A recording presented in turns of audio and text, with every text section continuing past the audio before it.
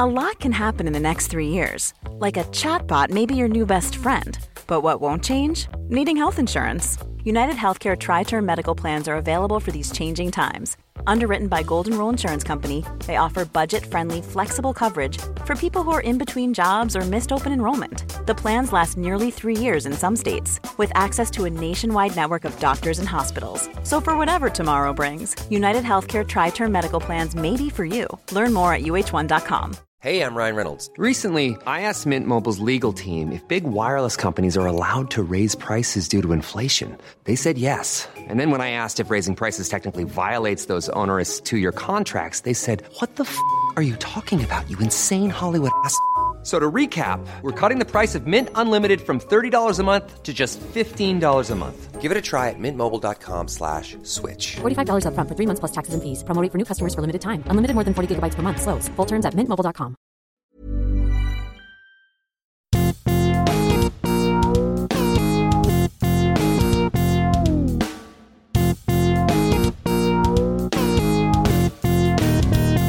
Hello and welcome to Wrestle Culture. It's coming home. It's coming. Wrestling's coming home. I'm Andy Will from What Culture, joined by Michael Hamflett and Adam Nicholas from What Culture to discuss all the goings on in wrestling this week and look ahead to NXT TakeOver in your house this weekend. But before we get into it, if you're a fan of this sort of thing, make sure you subscribe to What Culture Wrestling on either iTunes, Spotify, wherever you get your podcasts from, for daily wrestling podcasts where we review Raw, SmackDown, NXT, AEW Dynamite, pay-per-views. We have interviews, roundtable discussions, and a round of the week complete with a bloody good quiz, of course, on Wrestle Culture. As I said, though, joined by Nicholas and Hamflett to discuss all the goings on in wrestling this week and sneak in a cheeky "It's Coming Home" reference just before England bugger up this entire tournament on Sunday. Anyway, gents, Nicholas, how you doing, mate? I've not spoken to you in ages. I'm hot, and that's not an arrogant claim. That is, I am just red hot. It's warm today, isn't it? Oh. Us pasty kids, we don't fare too well in these conditions. But I'm, other than that, really good. Very excited about football, less so about hearing that song for forever. But yeah, and also I like wrestling too, so that's why I'm here. What's your relationship with international football, Hamflett? Strained. How long have you got? Strained. My resentment for the club game doesn't extend to the national game anymore. I like to sort of watch it at arm's length, like at a distance. The stench of Carling puts me off getting much closer. But it was 2018 was the good one, wasn't it? Yeah. First one in a while that was the good one. And I just happened to watch the first England game round a mate's house with pizzas and beers that we bought on a special offer. And because it went really well, I was the first one to be like, well, we're going to have to do this again. And ended up seeing those mates like all of 6 or 7 times with the same pizzas, the same beer. Like, I pretty much was round his house with a St. George's cross on my face by the end. Because I'd been sucked back in by it, into its gross maw. So that's my relationship with international football. I'm able to not give a tiny toss during the friendlies and during the qualifiers. But yeah, like if things start going well, I'll be tiptoeing ever close at the telly for it, you know. It must be weird being one of the few people in the What Culture office who was alive when we last won the World Cup, but still. Right, let's dive into some breaking news. Was he not there for the first one? It wasn't so much like I could hear the start of that joke, so much I could hear the cogs whirring as I was still talking.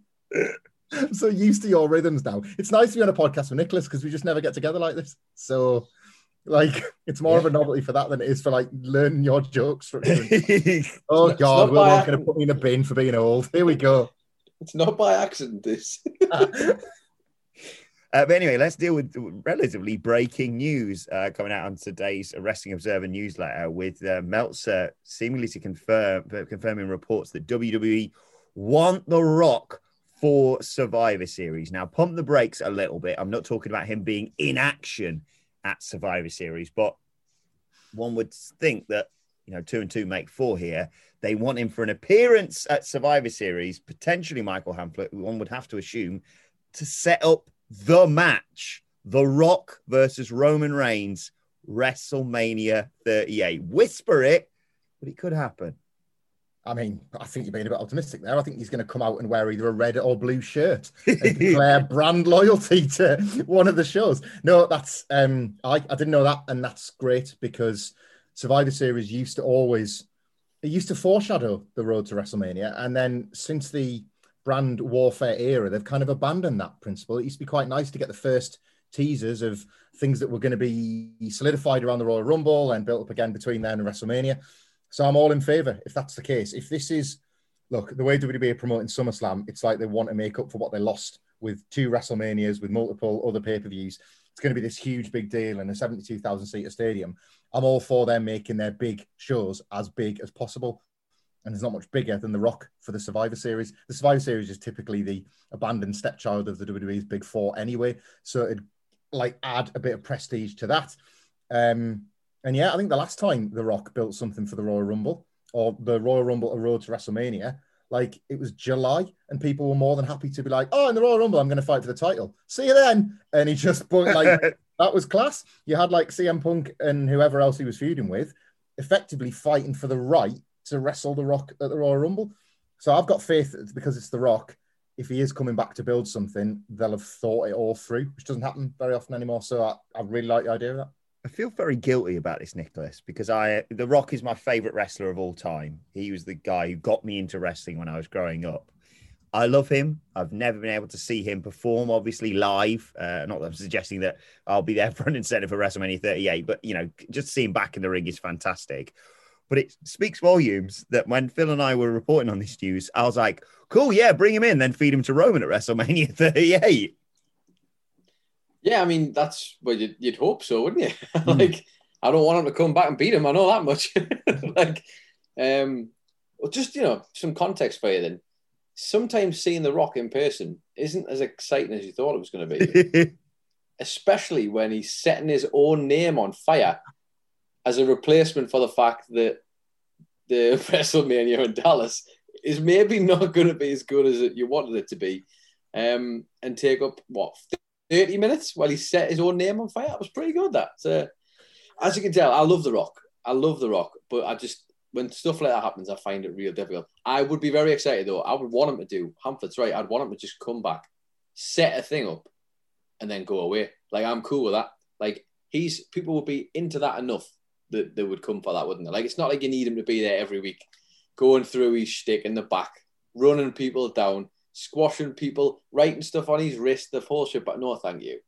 You do Hollywood, we'll see you at the big one, and you can get your shout out, and you can put your name on fire, and we'll have a nice time, and then you can go home again.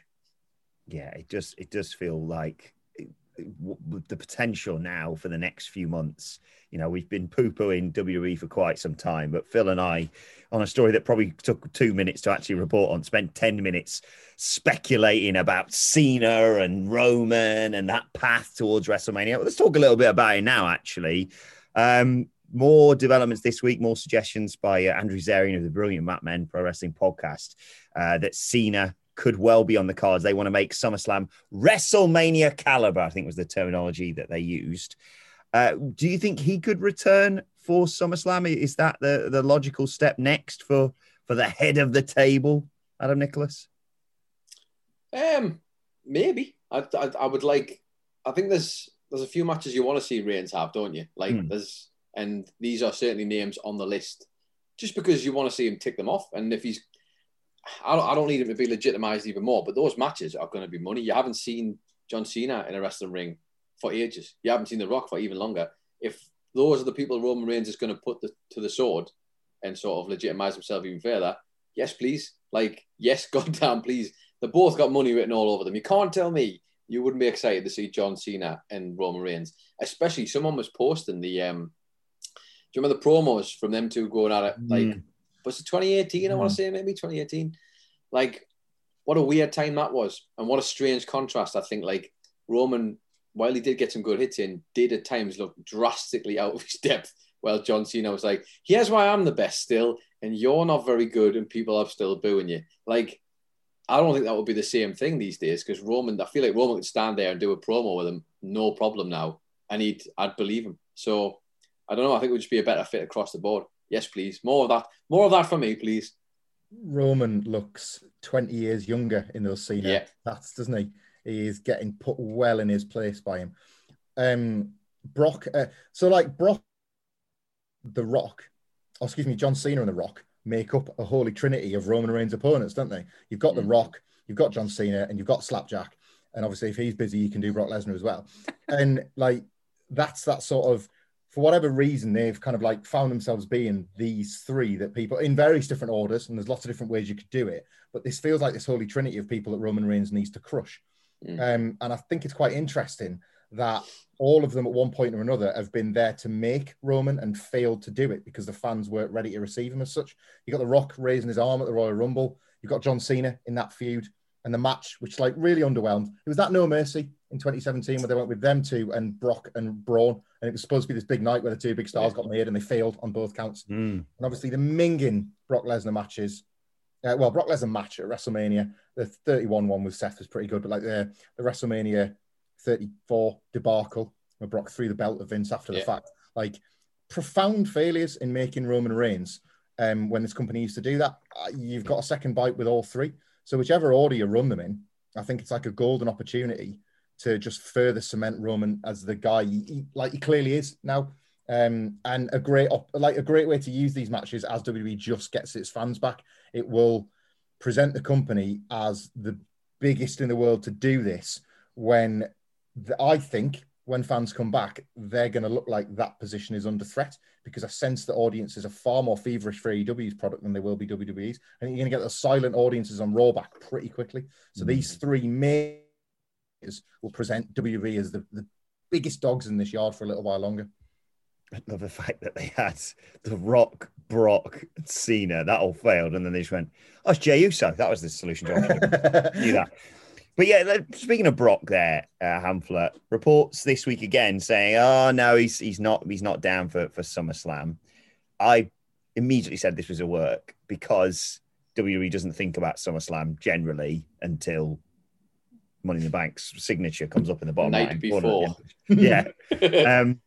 Could Brock come back? And yeah, does he factor into that path to WrestleMania? When we were talking about it with Phil, I had this fantasy booking of like Cena at SummerSlam, Brock at Survivor Series, and Brock winning the World WWE Championship at some point, whether as a heel or a face, not really bothers me. Then we sort of stumbled into Edge at the Royal Rumble, which would be a lovely, callback to everything. And then obviously, The Rock versus Roman at WrestleMania 38 in Texas, of all places. But yeah, what do you think about Brock Lesnar potentially returning and being a part of that? I love stories of Brock Lesnar not coming back more than I do ones hearing confirming his return, because they're either a work or they're real, and Brock's going to just get even more money off Vince McMahon to do it. Like it's a win-win. I'm either being worked and it's fun and it's going to be a surprise, or Vince McMahon's going to have to get back on the phone and pay that mountain man even more to leave his house. When, as I think I said to you on one of the podcasts, Wilbon, like the pandemic must have been an ideal existence for Brock Lesnar. Like he must wish this was how the entire world worked. So like he's going to be demanding even more to have to return to it. Like we're all desperate for our vaccinations and pubs and everything like that. He's just going to want more money to have to leave his ranch. So I hope that this news that he's not working SummerSlam is a shoot and they're going to have to get back on the phone. If not SummerSlam, really soon. He's a draw. He's maintained his value in a way that so few have. Vince McMahon respects how much Brock resents him and his organization. He does. Like, he doesn't know how to respect people that respect him. He feeds off somebody buying him. So yeah, if not SummerSlam, 2022 at the absolute latest. I think they will get him for SummerSlam. The more I read about Nick Khan's desire to make this show every bit as big as WrestleMania, if not bigger. Sun's out, Las Vegas, potential 70,000 people, Cardi B, like that's got like Brock Lesnar money willing to be spent on it. That's my speculation, but like they'll spend money on everything else to make this massive. What do you reckon, Nicholas? Well, they did just get shot of Braun, who had a hellish wage, didn't he? So you might think, why not just transfer that money straight into Brock's bank account just to be like, hey, well, you didn't work that time we tried to launch you and you missed that one spot with Brock where he was like, right, well, I'm not doing this match anymore. He has a good knee to the face or a punch to the gut or whatever it was. But yeah, man, I mean, like, why wouldn't you? Like, why wouldn't you is the better question, because all these times we hear that Brock isn't coming, like, it's wonderful to think that Vince is having to just suffer a little bit, isn't it? Like, think about, like, you know, I come from a very lucky position where I'm not you two, so I don't have to sit and watch every single episode of Monday Night Raw and review it and go through it. No matter what happens, the good lads are there producing the good content about the bad content. I don't get that, but the wonderful thing about that is that the show is so bad that it needs these things. It needs like a Brock every now and again to come back. But like, Vince is desperate. He'll be desperate to make this good. And the thought of him having to go through a little bit of pain, or say a lot of pain, hopefully, Brock really just making him work for it, might just make up for all that suffering you two have had to do, and Sid as well, to be fair. And I think that would be quite nice, don't you? I love the idea that Brock Lesnar, like, he won't read it, somebody will read it for him, is given the news that Braun Strowman has been released and then just sends his PayPal link to Vince over text. Yeah. PayPal.me/Brock.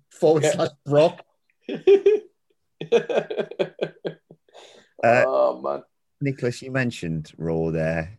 It's meant to be the light and fun show on a Friday, so we'll keep this brief. Did you Nope. watch that main event? Nope.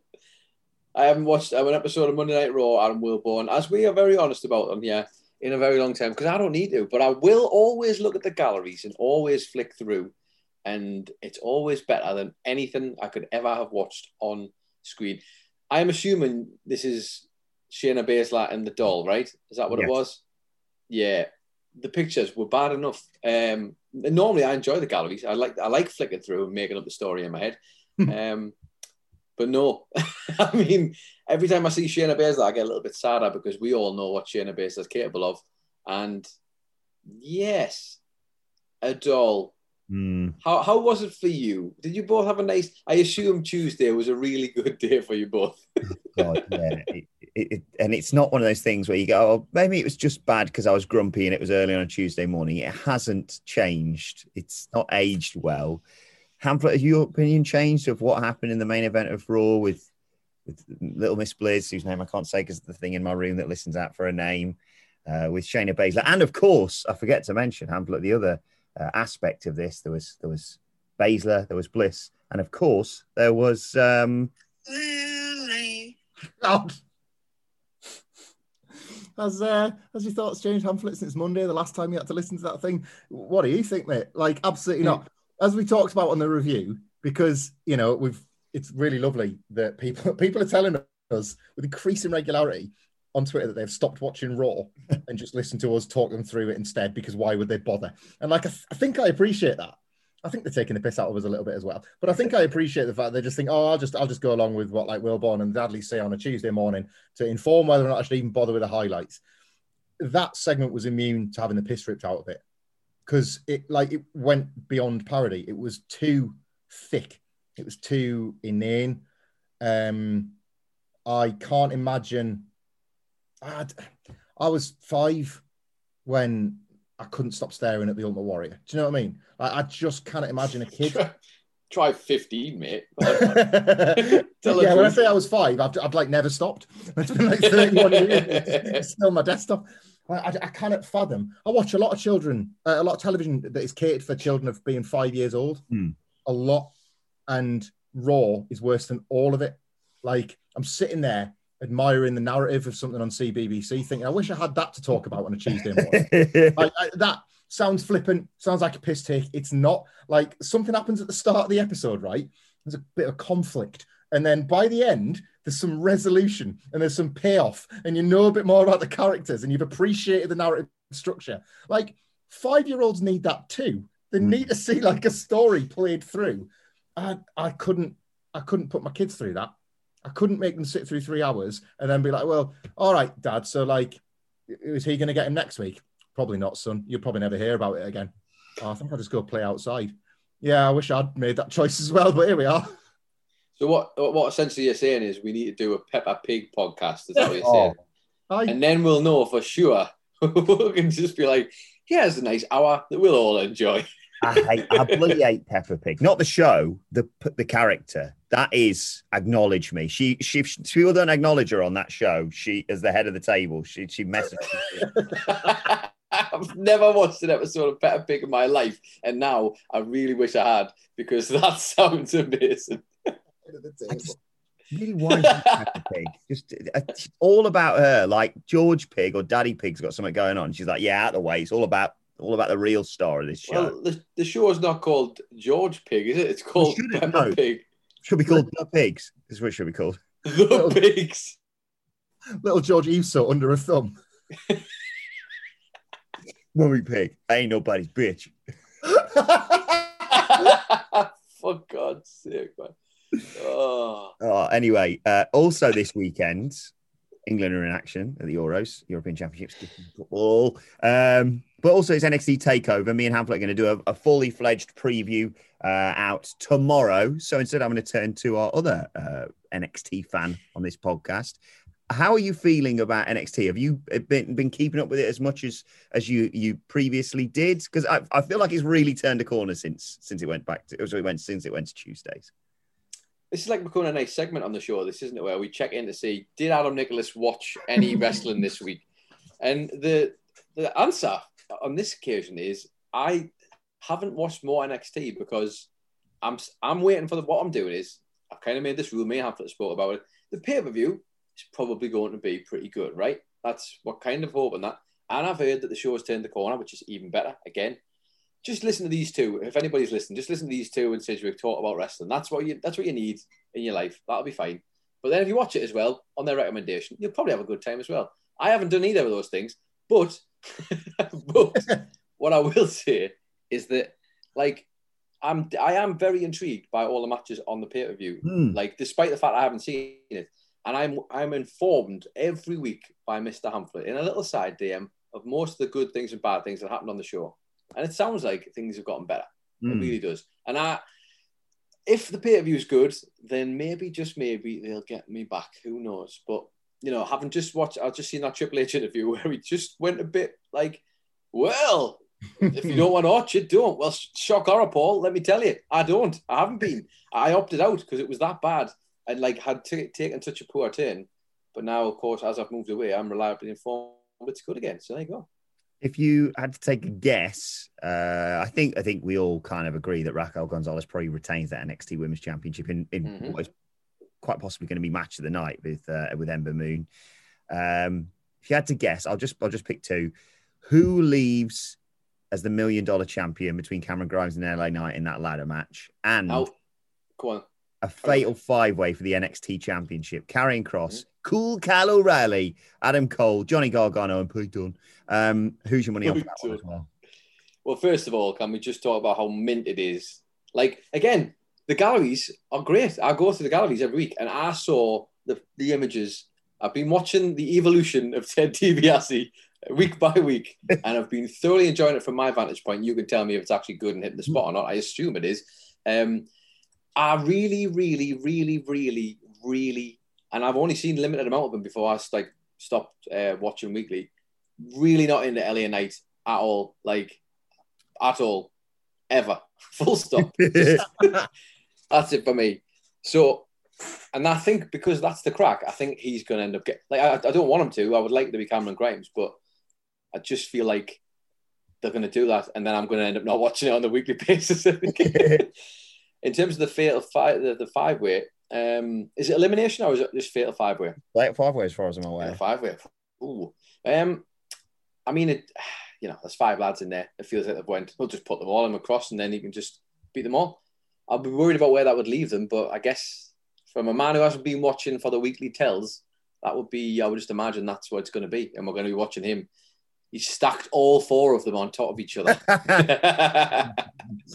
And pin them. But you tell me, what's the if you had to put your fingers up in the air and figure out what the wind is, which ones are you going to go for in that match? Well, I'm biased. Cameron Grimes, I want to hold the $1 million championship. Me too. Very much so. A great piece of booking for it, but I'll save that for tomorrow's podcast. But Hamflet, you've got a really interesting theory about that fatal five-way.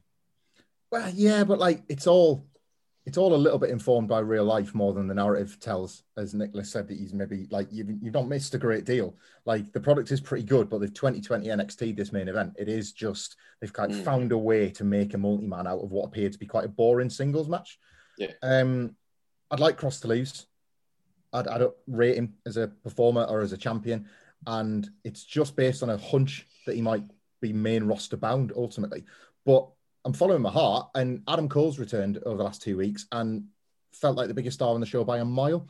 And with NXT so close to crowds again, you have the possibility of the guy with the best probably call and response relationship of anybody in the whole company that could hold your title again, that could appear in front of a crowd for that first all-important takeover back. Like, that first takeover, we're going to see what NXT has lost in the fire of the Wednesday Night War, and we're going to see if the new takeover still feels like an old one in front of a crowd again. And I can't think of anybody better to headline that thing than Adam Cole as champion. And I'm more than willing to give them a second go. I hated the stand and deliver match, but Adam Cole versus Kyle O'Reilly for the belt at the first takeover in front of a crowd feels right to me. It feels just like this, the ultimate in fan service matches, especially if you give old Glastonbury himself the win at the end. Like, just make it nice and make it right and make people feel good about this brand. I'm not so sure carrying Cross as a champion that will make people feel that good. So I'm letting heart rule head, because as well, the Fatal 5-Way permits Karrion Kross to pin anybody and win this match. You can quote unquote protect O'Reilly, Cole. Gargano's there to get pinned, let's be honest. Like, if he loses, he's there to be pinned easily by Karrion Kross. So you can just do a lot of protecting, and that's boring. You know, that's like, it's non-committal. And I would just like to see something different at the top of the card, because I think that main event's been in a bit of disarray for quite a while now.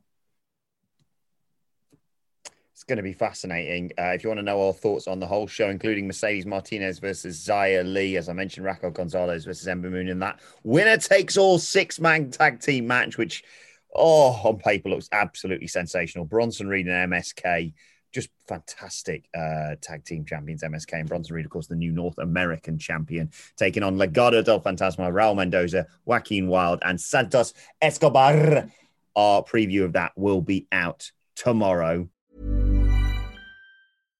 If you're looking for plump lips that last, you need to know about Juvederm lip fillers. With Juvederm Volbella XC and Juvederm Ultra XC, your lip look, whether it's subtle or bold, can last up to 1 full year with optimal treatment and no additional maintenance. Find a licensed specialist and see if it's right for you at Juvederm.com today. That's JUVEDERM.com. Add fullness to lips in adults over 21 with Juvederm Volbella XC or Juvederm Ultra XC. Do not use if you have severe allergies or a history of severe allergic reactions, or if you're allergic to lidocaine or the proteins used in Juvederm. Tell your doctor if you have a history of scarring or taking medicines that decrease the body's immune response or that can prolong bleeding. Common side effects include injection site redness, swelling, pain, tenderness, firmness, lumps, bumps, bruising, discoloration, or itching. As with all fillers, there's a rare risk of unintentional injection into a blood vessel, which can cause vision abnormalities, blindness, stroke, temporary scabs, or scarring. For full, important safety information, visit Juvederm.com.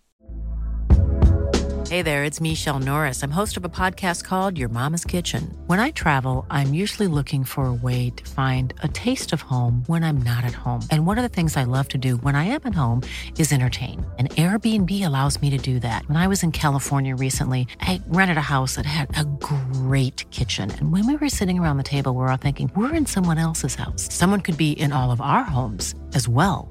If you have a home, but you're not always at home, you have an Airbnb. Your home might be worth more than you think. Find out how much at airbnb.com/host.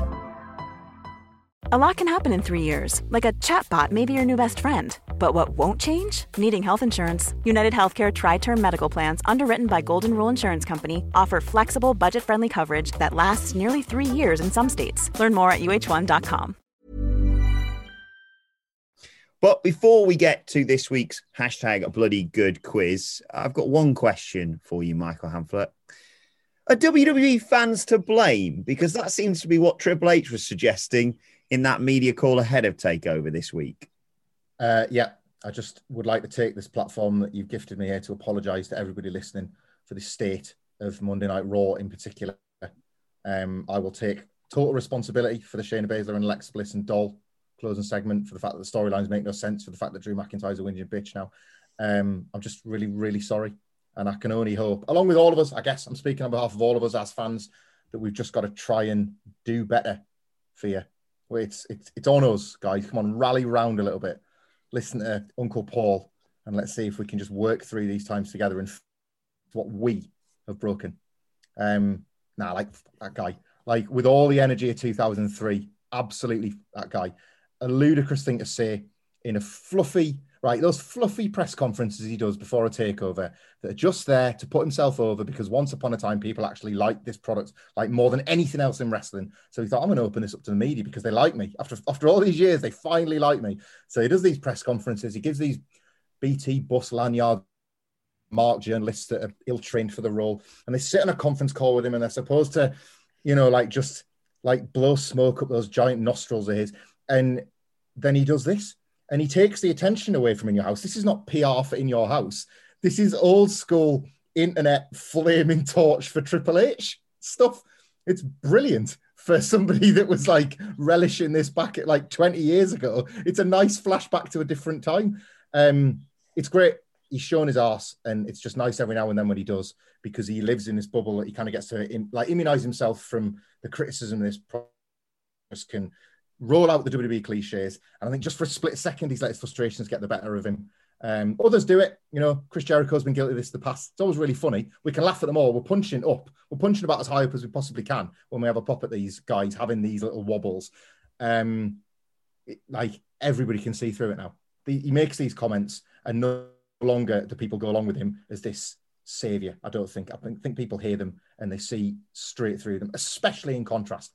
And I'm not the biggest backer of Tony Khan and Cody Rhodes. I don't think I've made my feelings sort of hidden on those two guys.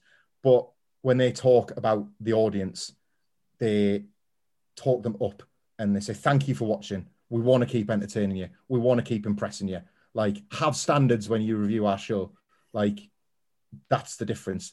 And Triple H, in finally taking a few blows for the first time on this product, has failed to open his arms and say, okay, hands up. Yeah. We're going to do better by you. He's gone down the oldest of Vince McMahon routes, and it's quite fun. It's been quite fun to see. Yeah, before I get your thoughts on it, Nicholas, if you're unaware, this is what a abridged version of what Triple H said on this media call. Do you like it or do you not like it? Just watch it or don't. Stop trying to figure out where everything goes. He continues, the fans ruin their own stuff half the time, trying to figure out where everything goes and why it's going there and how, and then picking up their phone and searching for the thing to find out what it is, and then they can ruin it for themselves so they're not surprised when it happens. I don't understand that. I'm thrilled with what the brand is. I'm happy with it, where it is. Do I want it to get better? Yes. Do I want it to grow? Yes. Do I want it to expand? Yes.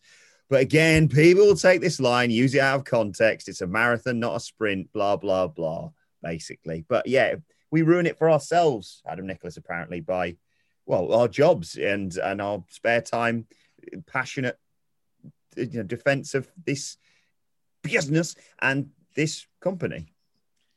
Yes, I read this today and thought, there he is. It's been a while. But there he is. It's nice to see he's showing his colours. As much as everybody is for the longest time, before all these Wednesday night wars and before NXT was live and it used to just be the tape stuff or you get whatever, I feel like I might be one of the only people in our office who was watching it week by week religiously, stuck by this product because in my eyes it was worthwhile sticking by it. They might have quieter patches, but they were producing good stuff, and forever and a day it was good. And everyone at that point, I distinctly recall it, if you went anywhere near Triple H's name in articles or in videos on our content, he was like this sacred cow because he'd done NXT, because he made NXT and it was good. It was a hard thing to broach, even though we all know what our good friend Paul is actually like. So to hear this now and to see anybody who's surprised by this, I feel like hasn't obviously been paying attention at all. I'm calling this now in 10 years' time, and I'm really sorry to everybody who loves him. You're going to see one of these by Cody, who's going to do something similar. He's going to have a wobble like this because they aren't yes, wrestling's great, but when you finally the Young Bucks bailing on Twitter back in the day because just suddenly everybody who they thought was like in love with their style of wrestling or their product they're producing said a couple of bad things, a couple of bits of criticism, and they were like, right, no more Twitter, bye-bye, see you later, off they went, and that was the end of it. Like, reading this from Triple H, I genuinely thought for a minute, I'd honestly clicked onto one of Phil's kayfabe news things, because it didn't feel like, what's the benefit from him doing that? I don't understand what that does for him, or indeed the people who are going to be on his show, who are now essentially the heels in this, because like he's just basically shot at all the fans. Can't wait to see you, fans, but we hate you. Like, what? I don't know. I mean, again, I'm not surprised at all, but yeah, nice to see that Triple H is back in full force. You know what it is? It's almost like you shouldn't have hired your mates to come in and ruin a perfectly good product, eh? Almost like that product was working real good until you started bringing your stupid mates in and your DX and your Suki and shut up, Paul, you idiot. Sorry, Will. There was a line that got lost as well, because obviously this fume at the fans was piss funny. But you made this remark. Somebody else asked the question about the fact that a lot of people just stay on NXT now, and that, you know, television has changed that. And do you think that's affected the brand? And he just like started inventing old criticisms so that he could counteract. And he said something like, you know, back in the day, people used to whinge that guys weren't around long enough, and now they're whinging that they're there too long. And I was like, yeah, I definitely remember whinging about how this was the fluid and enjoyable roster that they had, and they had this brilliant way of uniquely like backfilling the talent. Oh yeah, I used to hate it when guys would have perfect stories and then disappear off the main roster having completed their arc. What a nightmare that was. Like, he's just invented a complaint of a really good time. I so love almost like he doesn't watch his own product, isn't it? Like, in a weird way, he's sitting there making it, everybody else not watching. Yeah. It's just like, I think it was this week, Alexander Wolf was talking about how, you know, it's everyone's stories are different, obviously, but he said Triple H warns NXT about complacency on the main roster. And it's like, as with this, I think you're pointing the finger at the wrong person there. Like, yes, you know, Alexander Wolf, I think he himself held up his hands and said, you know what, yeah, maybe I got a little bit lazy. I wasn't trying as hard as I was, and I was maybe just spending too much time in catering. But at the end of the day, like, I remember it was one of the first things we were talking about when I first joined What Culture. Them going, right, Sanity's coming to the main roster in a bit because we've got some legal problems or something to sort out. Okay, here they are. They're going to lose a bit, and then they're gonna, it's not really the same that you saw in NXT, but there they are. Well, you could put catering. Oh, you're just being lazy now. Look at you. Bugger off. It's like... Just imagine him sitting down like the Iconics and Heavy Machinery before their call-ups and saying, like, now, whatever you do when you get up there, the old man hates tag teams. Don't let him split you up. You're too good together. Like, flash forward 2 years, and Vince is like, yeah, yous are done. And they look to Triple H 3 seats along, and he's just there, like, with a bit of a shrug. Like, can't help them in the slightest. This is what the problem is, isn't it? He's not, like, he can't have a go at Dad, can he? No. He can't go to Dad and say, will you just stop messing me stuff up? Will you stop messing this up? Will you stop splitting me teams up? Will you stop doing nothing with me? You're taking me top stars and doing nothing with them. I always think back to that night when Vince just went, yeah, we'll have Aleister Black, Johnny Gargano, Ciampa and Ricochet, and we'll put Ciampa and Gargano in a tag team, despite the fact they've been feuding furiously for the last sonnet. And he looked like the saddest little boy in the world. But he couldn't do anything about it. And it's funny as out because he can't do anything about it. But like in the same instance here, this is him just putting it on the fans. Like, he can't go and angrily shout at Dad's face because he's upset about the fact that these things happen. And arguably probably has had a knock-on effect on his product. Him being forced to go and chase the ratings against AEW and stop them from doing as well has had an effect on the product. And ultimately people who watched for ages, myself included, just got bored of it. It just got tired of seeing the show they used to love get sullied. So you just were like, well, why am I going to do that to myself? So he's angry. He's completely and utterly angry at Daddy, and he can't do anything about it. So it must be our fault. It must be. It's also astonishing to read the reports today of potentially even more WWE releases. We're not going to get into that again today. But the fact that part of that is a rumor where, as if WWE haven't got enough bad press with this and everything that's been going on, that they are going yeah, we'll release all these people, but then they're free agents, so we can offer them new contracts for less money than what they were getting paid before. It's like, you cynical bastards. And well, what do you reckon to it all, Nicholas? What I reckon to it all is that what we should really be talking about right now, is Mako Satomura. That's what I reckon we should be talking about. That's what I want to talk about on Friday for technically 10 minutes of my day to go. I want to talk about the fact that Mako Satomura is the new NXT Women's Champion. NXT UK Women's Champion, rather. And it's about goddamn time, I think we can all agree. Yes, seconded. I can't pretend I like the match as much as the first one. No, I would agree with that. The first one was a bit of a banger, and they probably got the booking wrong in hindsight. Mako will do her best to make that title valuable, but ultimately it's an NXT UK belt. We said it about Walter, we say about the women's one. Yeah. Like, when you're hardly ever defending it, or it's virtually valueless, really the length of time you hold it is the only thing that's worth it. And I don't really want anyone to take it off Mako. I don't want to say, like, don't sleep on the NXT UK women's division, because I'm going to sound like a bad faith actor, but like, maybe don't sleep on it, because it looks like they're about to sign Bea Priestley. Amelia McKenzie is going to have some like bangers with Mako, and I imagine now they'll put Kaylee Ray on the like goodbye NXT UK tour ahead of bringing her to proper NXT. So like, there might actually be something worthwhile from that hideous, ugly product. And nice, actually, as we approach the anniversary of Speaking Out, if it's a product that just mostly celebrates its women rather than most of the gross, vile men that permeate it. So if nothing else, maybe this is a sign of some nice things to come from that product that otherwise I would never in good faith recommend to anybody to watch. Yeah, fantastic news about Mako Satomura. And yeah, let's just move on, in fact, from talking about WWE and their horrible business practices, because that's a lovely note to conclude our discussions on. So enough of all that. It's now time for a bloody good quiz.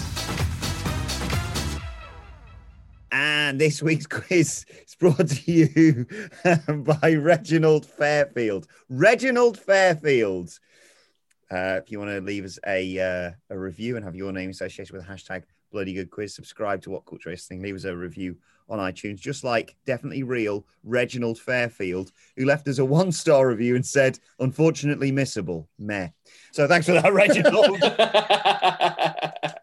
Don't encourage these, man. Like, people want to get read out for a 1-star now. You'll knacker us in the charts. We've already got Jeff Jarrett leaving us in the dust. I'll tell you what you need to do, okay, is you need to leave us, slag us off what you want, but just put 5 stars at the beginning and suggest something short, crap, and wrestling related for the 5-star review, because I can't believe, by the way, that this was the week, Hamlet, that we reviewed. I'm not sure if you know about this, Nicholas. We reviewed the Triple H, I'm going to go online and tweet about this, and I'm going to stop watching. And he does the same thing this week, Hamlet.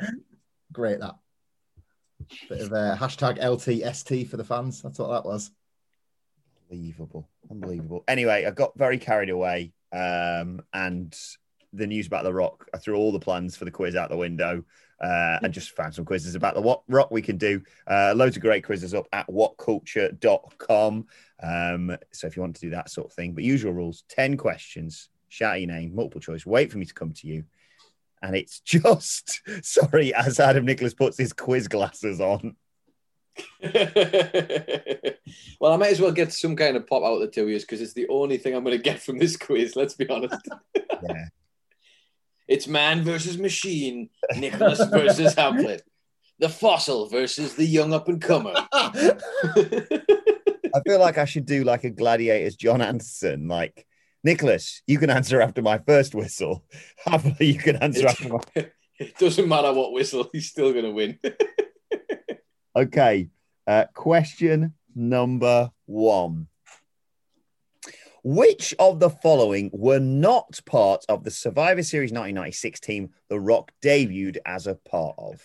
Jake Roberts, Mark Mero, Goldust, or the Stalker Barry Windham? Pamphlet. Goldust. It was Goldust.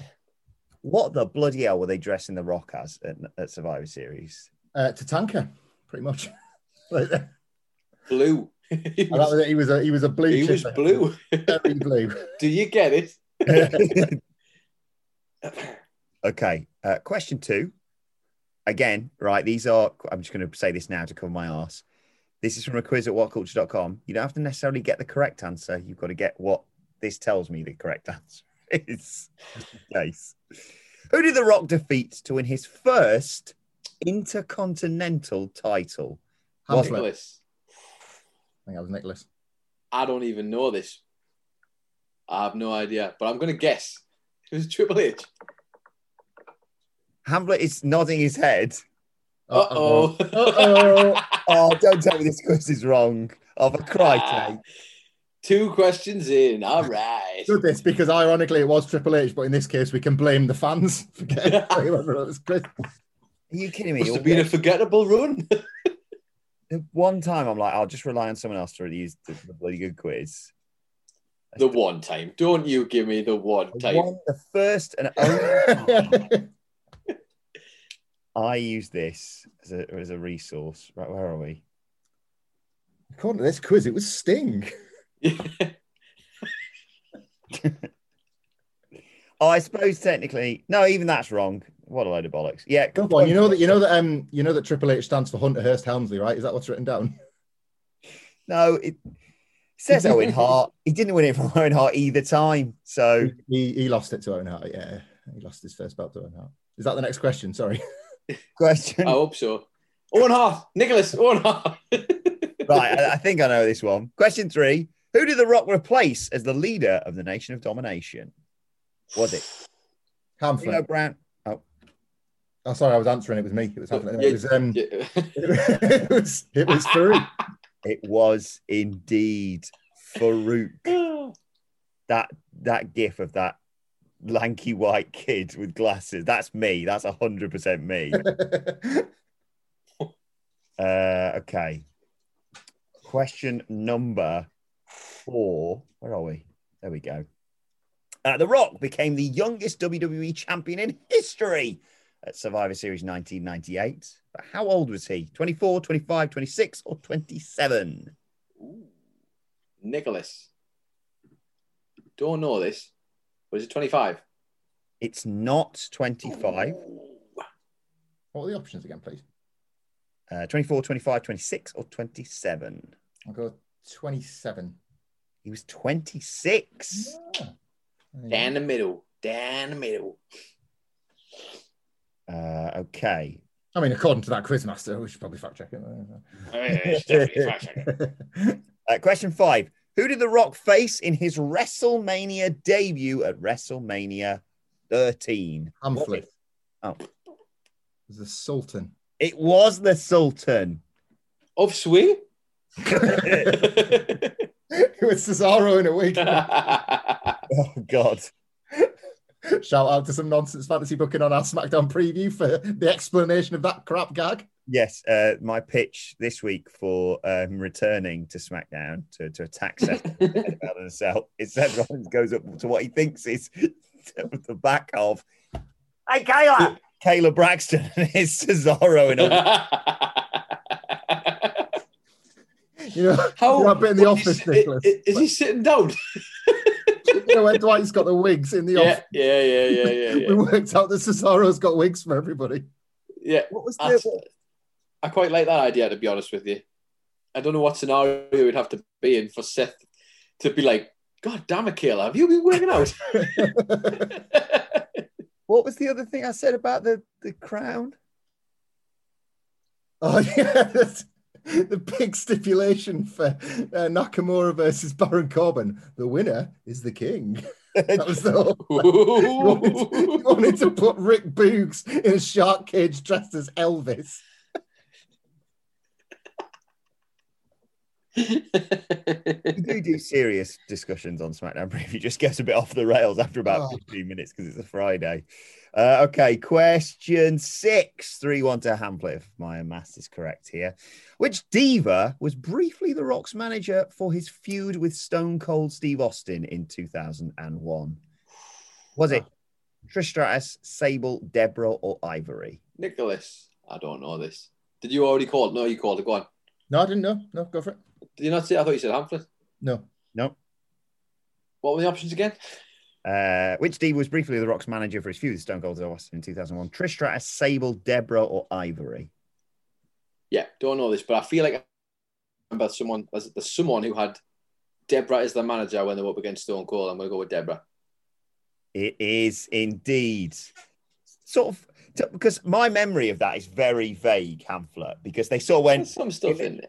In the preview, in the the promo beforehand, they just sort of go, "Oh yeah, Deborah's your manager briefly," and then she gets attacked, and then they do how it was. It was a lot more than that, wasn't it? In the build, people often forget that.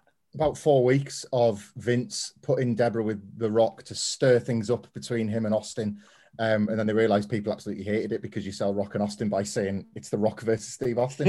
And the version, if I'm not mistaken, the version of the famous and beloved My Way video that made the pay-per-view just edited that section of the story out completely. There's one you can find from like the Go Home Raw or SmackDown where it's like, your manager's going to be Deborah. And it's like, get your hands off my wife. And then like on the night of WrestleMania itself, it's like, your manager's going to be just one. Where's she gone? Right, next question. Question 7. Which of the following did The Rock never win the tag titles with? The Undertaker, Booker T, Mankind, or Chris Jericho? Nicholas. Ooh, go on. Booker T. It was Booker T. Tag champion 5 times. 3 times with Mankind, once with The Undertaker, once with Chris Jericho. Point goes to Hamlet. 4-2 after 7 questions. Okay. Try and find a question that I know the answer to. Oh yeah, that was it. I should have known this actually, because I checked over this quiz earlier. This isn't one of the questions that I'm going to ask you to. But the question was, which McMahon was in The Rock's corner for WrestleMania 2000? Hamlet, the correct answer there is, of course, Vince McMahon. Yeah, the one that it says yes on. Who's bloody editing these? Because it says Linda McMahon. I was like, fairly certain she was quite integral to Cactus Jack coming back. But anyway, next question. The Rock faced Triple H in what type of gimmick match at Judgment Day 2000? Nicholas. Ooh. Bollocks. Not a take bollocks on a pole match. Bollocks on get your bollocks out match. Bollocks in the shark cage. No, this is getting out of hand. This quite literally. It's. I can't remember decide if it was a. I feel that was a clock, but I can't remember if that was a clock for the Taker. Why would there be a clock for Taker? He's not Jericho. Iron Man match. Away Iron Man match.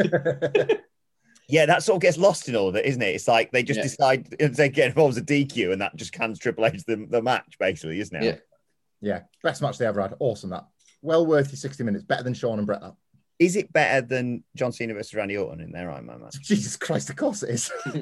I remember that match from being a kid, like before I knew anything really about wrestling criticism or matches or anything. Just loving that. And obviously it helped because Undertaker turn up was kind of really exciting as well at the time. Despite the fact you were like, what? I love Bret and Shawn and that, but like they realised that the best way to do an Iron match was like have it go to about 15-8 or something like that. Just like absolutely batter each other. Yeah. Triple H takes a DQ loss, battering him with a chair so he can pin him twice. That's like that's genius, isn't it? Uh-huh. Makes sense. I distinctly remember that day when you were like, I'm just writing this article about how Bret versus Shawn's Iron Man match is actually crap.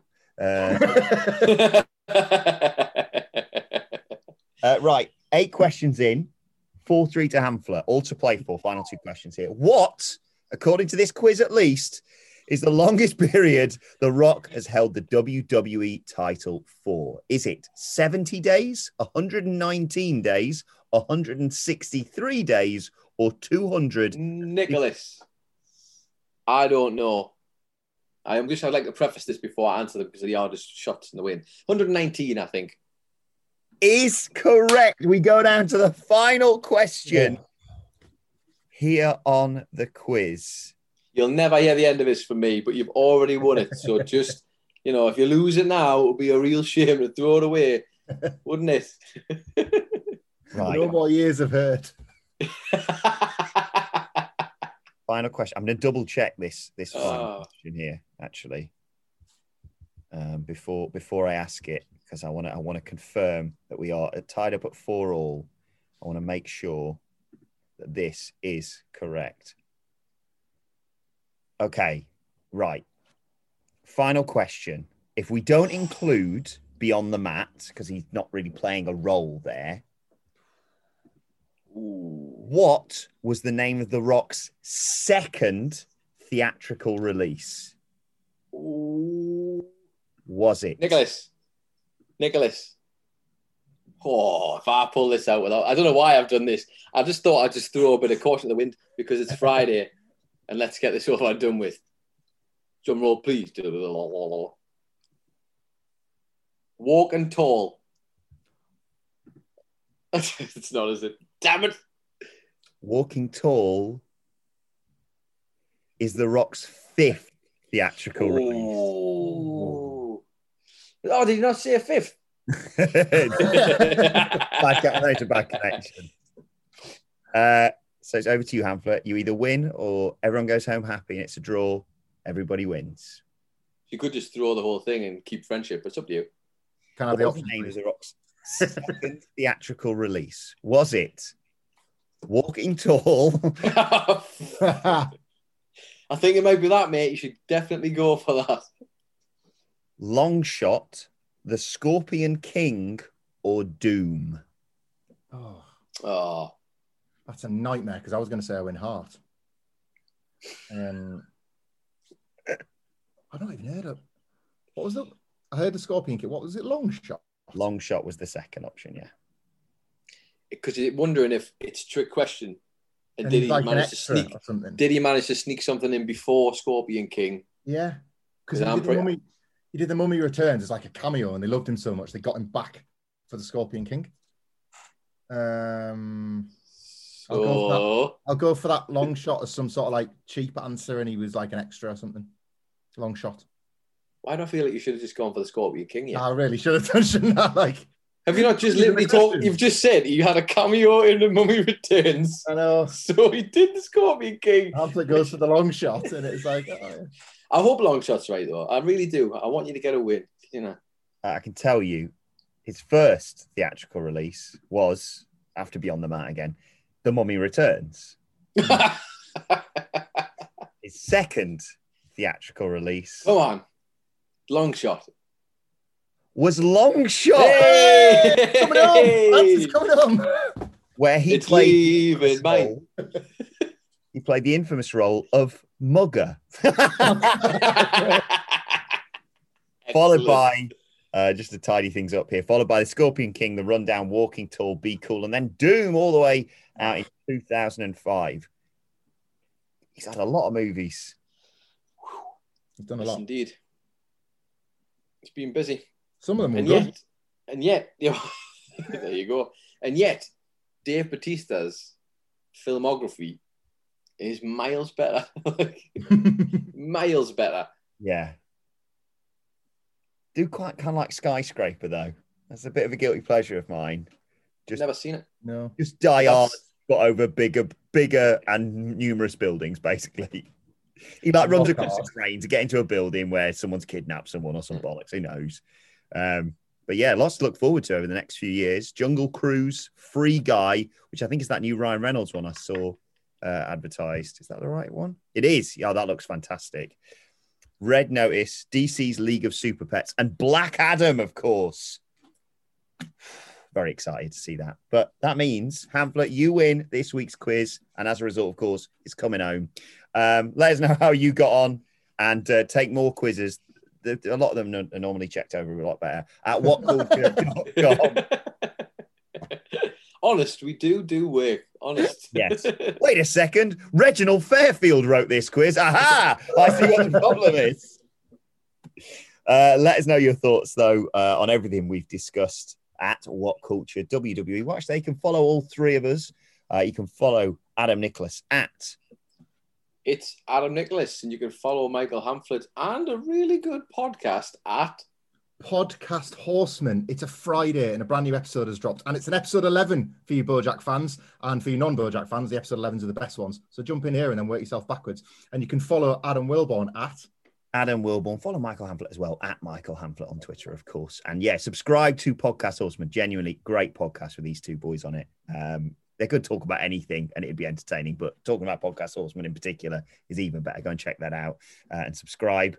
Subscribe to us at What Culture Wrestling, wherever you get your podcast from. Of course, as I said, we're going to have the preview, proper, prolonged, intense, extended preview for NXT TakeOver in your house tomorrow. And then on Sunday, myself and Michael Sidgwick will be discussing whether AEW's ranking system is a little bit broken. Subscribe to What Culture Wrestling to get that, though. And of course, next week, we'll be reviewing not only Dynamite, but also NXT TakeOver in your house. And Phil and Gareth will be back tomorrow to review SmackDown. And Simon will be there to do all the ups and downs on just all of the wrestling, basically. But for now, this has been Wrestle Culture. My thanks to Michael Hamflett, to Adam Nicholas, to you for joining us. And we will see you soon. Wrestling fans.